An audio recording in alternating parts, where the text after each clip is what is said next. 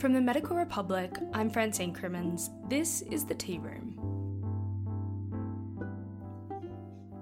As research continues into appropriate therapies to treat COVID-19, there are currently 3 experimental treatments which have shown some promising results so far in clinical trials. In hospitalised patients, the recommended drugs are currently dexamethasone, remdesivir, and tocilizumab. But there's concern in Australia in regards to us being able to access these therapies as the pandemic continues, with our medicine manufacturing capabilities severely lagging behind the rest of the world.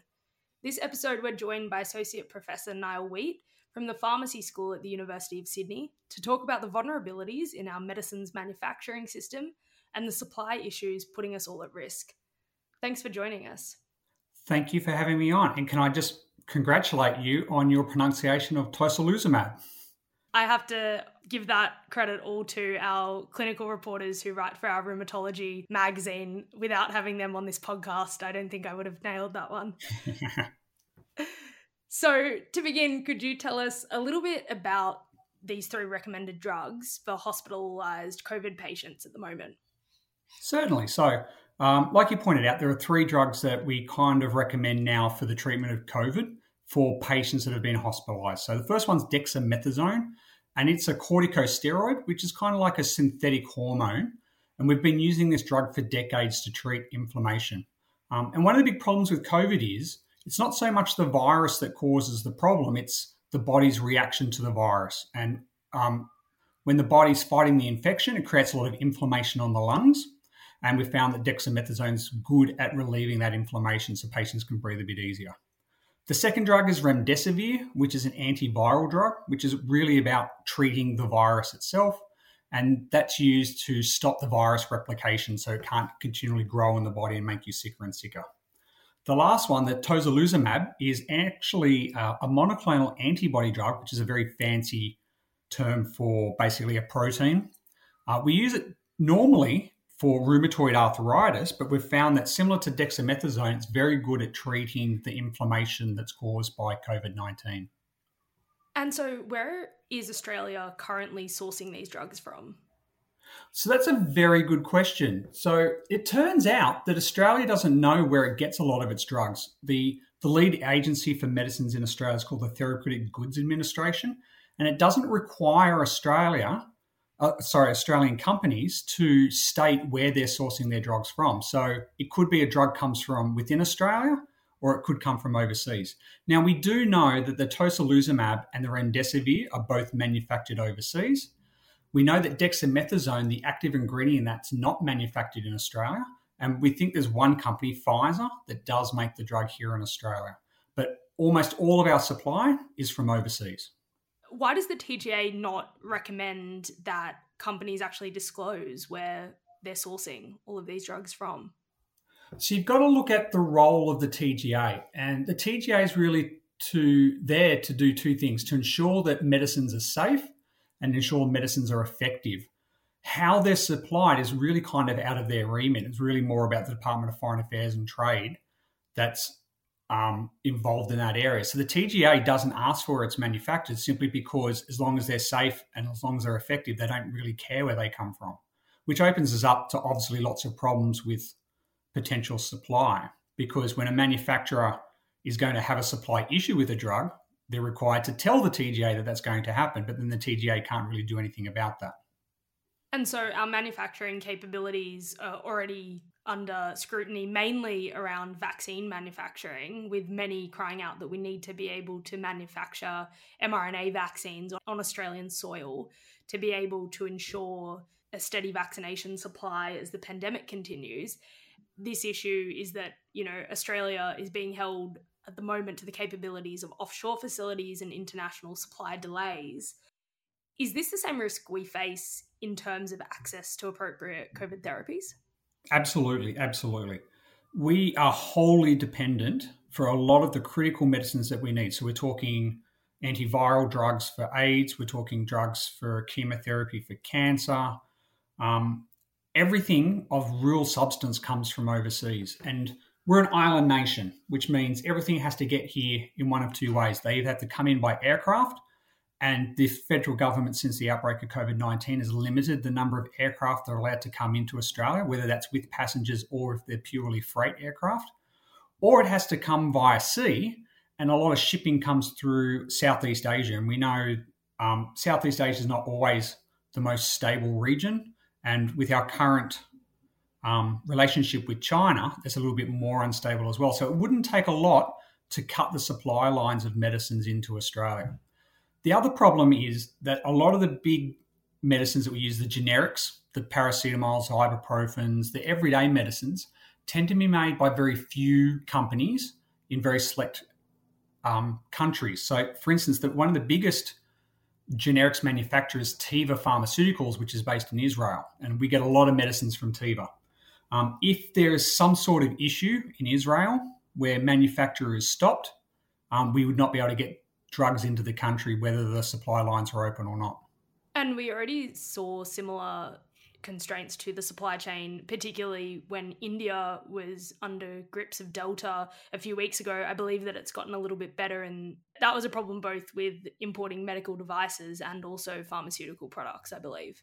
Yes, that's true. So we used to do a lot of manufacturing in Australia of medicines. We were quite a world leader for a good amount of time.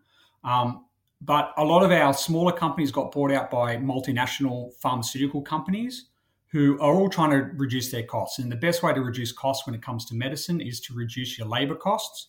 So what we find now is a lot of medicines are made in countries that have much lower labor costs, like India and China. While the outsourcing of labor seems like a very clear reason of why a lot of it's gone offshore, and, we see this in a lot of industries, it's not just limited to pharmaceuticals. We've seen it in the car industry, we've seen it in the fashion industry in Australia. It all seems like it's just too expensive to manufacture on Australian soil.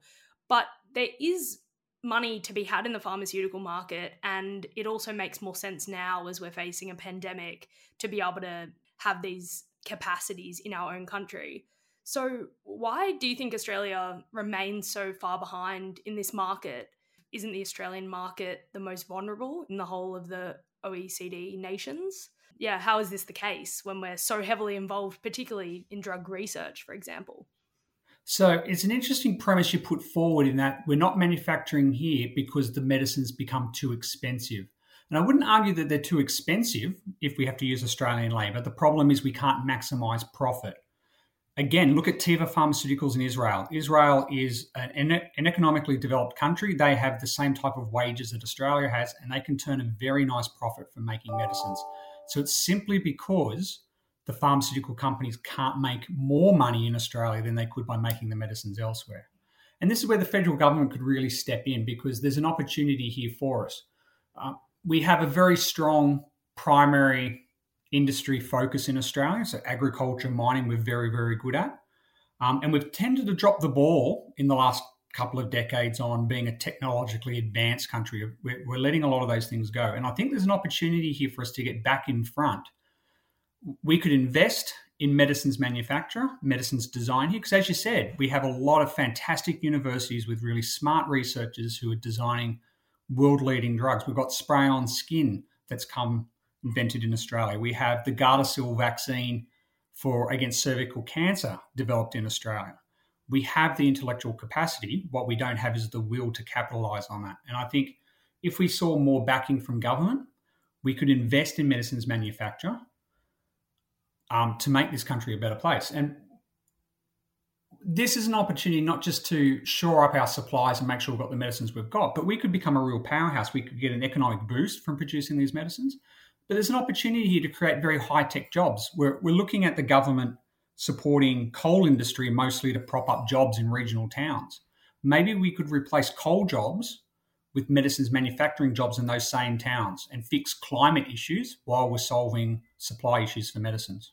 So what do you see as the biggest barriers in terms of getting to that point where we can get domestic manufacturing off the ground properly in Australia? So there's a couple of factors. And the first is it takes a lot of money to build a factory and to hire the workers you need to start making medicines in Australia. And we simply don't have the background in raising venture capital funds. If you develop a new drug or a new medical technology, you usually have to go overseas to places like America to raise the money, the vast sums of money that you need to get this off the ground. And we don't have the attitude of investing in medical research in Australia that we need to. The second part is the TGA itself. So the TGA is very risk averse. Like I said, they want to make sure all medicines are effective and safe, which means there are a lot of hoops you've got to jump through with the TGA to be able to get a facility off the ground. Even if you ask the TGA, they say the minimum time it takes for you to get approval to get a factory up and running is 12 months. And if you don't have all your ducks lined up, it can take even longer than that. Is that what leaves us with this situation where an already established facility, for example, I'm thinking the CSL vaccine manufacturing facilities, which receive government funding, kind of become the cornerstone of what we see as our manufacturing capabilities? Yeah. So CSL is an absolute powerhouse, and it actually used to be owned by the government. It used to be called Commonwealth Serum Laboratories, and it was a government organisation. It only got spun out in the 1990s. But CSL is a very good example of, if you've already got the manufacturing base there, it's not hard to pivot to then take on opportunities to address issues like COVID-19. And it's when you don't have that factory to start with, you can't pivot from nothing. And what we're seeing now is factories being shut down rather than opened up, even during COVID.